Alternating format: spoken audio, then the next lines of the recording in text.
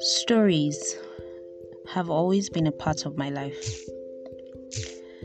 My first contact with stories were from the lips of my mother while growing up in Nigeria in the 90s at evening or nighttime.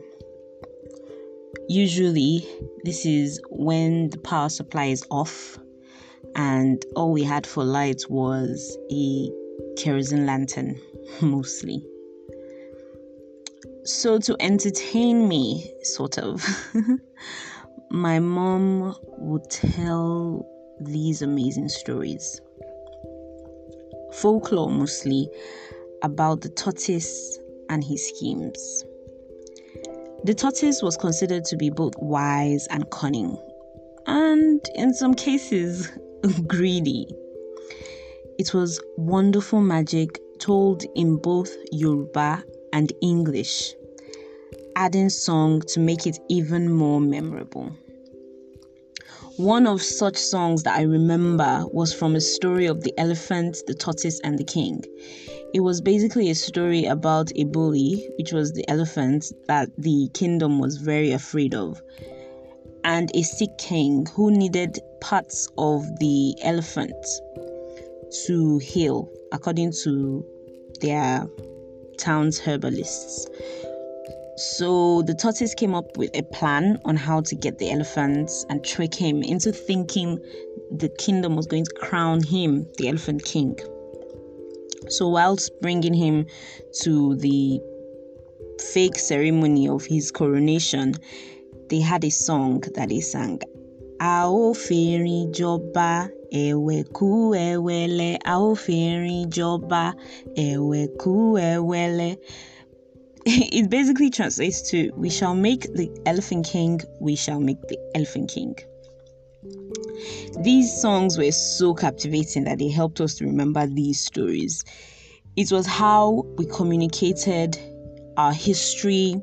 It was how we communicated our lineages, our culture, how we communicated our, our basic being. It was everything and more. These stories were turned into movies and even books over time. They were what made my childhood and many other Nigerian children who were born in the 90s or way before that. It was how we were entertained. It was the stories that we grew up on. There were also stories of mythological legends like Shango, the fire-breathing god of thunder and lightning, as well as the tales of Oya, the warrior goddess who was basically a fierce queen that guarded the entrance between life and death. She was a wife of Shango. There was also Yemoja, the mother goddess of all the other gods.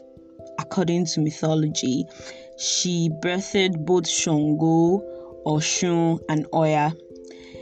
Then there was Oshun, the Oshun goddess, the goddess of fertility and life.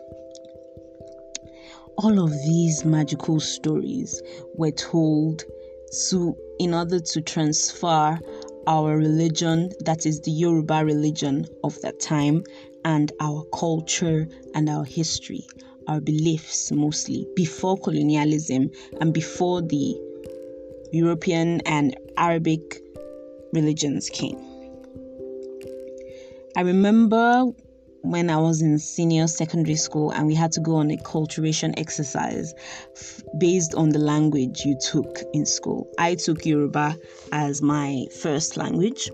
There were other languages like Igbo language and Hausa language, which make up the three major languages spoken in Nigeria. Our culturation exercise was to Osun State, which has its capital as Oshogbo. That is where the Osun Grove is, that housed a museum for where the gods that followed Oshun, the Oshun goddess, the Oshun river, and all of that. It was a magical place. But like, as young people, we weren't really that interested in the history then. But thinking back, it was such a memorable moment. We had even rumors of saying if we took pictures in the grove, the film wouldn't be, you wouldn't be able to develop the film because, well, you wouldn't see it. Like, crazy stories like that. Stories have always, like I said earlier, been a part of our lives. And it has been how our spirits were interpreted and how our hopes and aspirations were spun and passed on from generation to generation.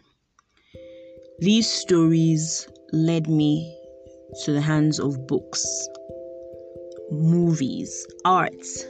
They were just so, like, there were many things that I got into because of the stories I was told from when I was younger. And these have been what have informed me. They've been what have stimulated my senses, built my character, and entertained me for many years. I enjoy good stories, and I love those who can spin or tell a good story, in whatever form they may come in, whether be it in books, poetry, drama, movies, music, arts, and even language. All of this is what led me here. This moment with me talking with you, listening to me now. I shall be sharing stories with you. Stories that tickle your fancy, stories that explore your inner subconsciousness and stimulate your imagination in a way that both you and I will enjoy. Every week, we, that is you and I, shall be looking at different stories in whatever form they may come from all parts of our earth and space, if, well, the aliens could reach us and all. We shall discuss them. We shall talk about what makes them amazing, the things we love about them, the issues they touched, what emotions they inspire, and what new worldviews they have given us. All of this within a cycle of 5 weeks for a definite theme. For this cycle, we shall be looking at the mystical, the other, if you will. It will be both African mythology, culture, and even science fiction woven together, in some contexts, maybe Afrofuturism, if you will.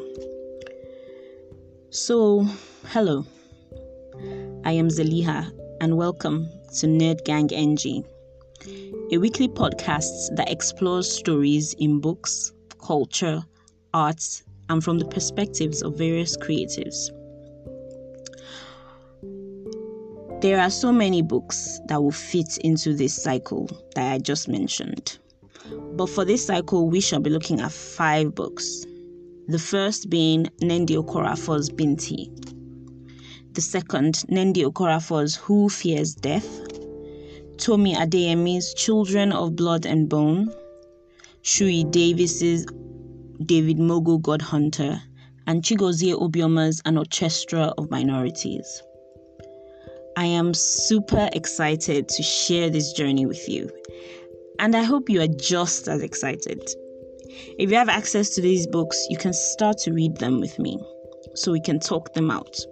Or if you just enjoy a good synopsis and a couple of back and forth with interesting takes on themes, then you need not worry yourself. This is the place for you. I hope to interact with you in the first official episode, which will be next Sunday. While you're at it, subscribe to this podcast on whatever platform you're listening to it from right now. Till later, Odabo. That is goodbye in Yoruba.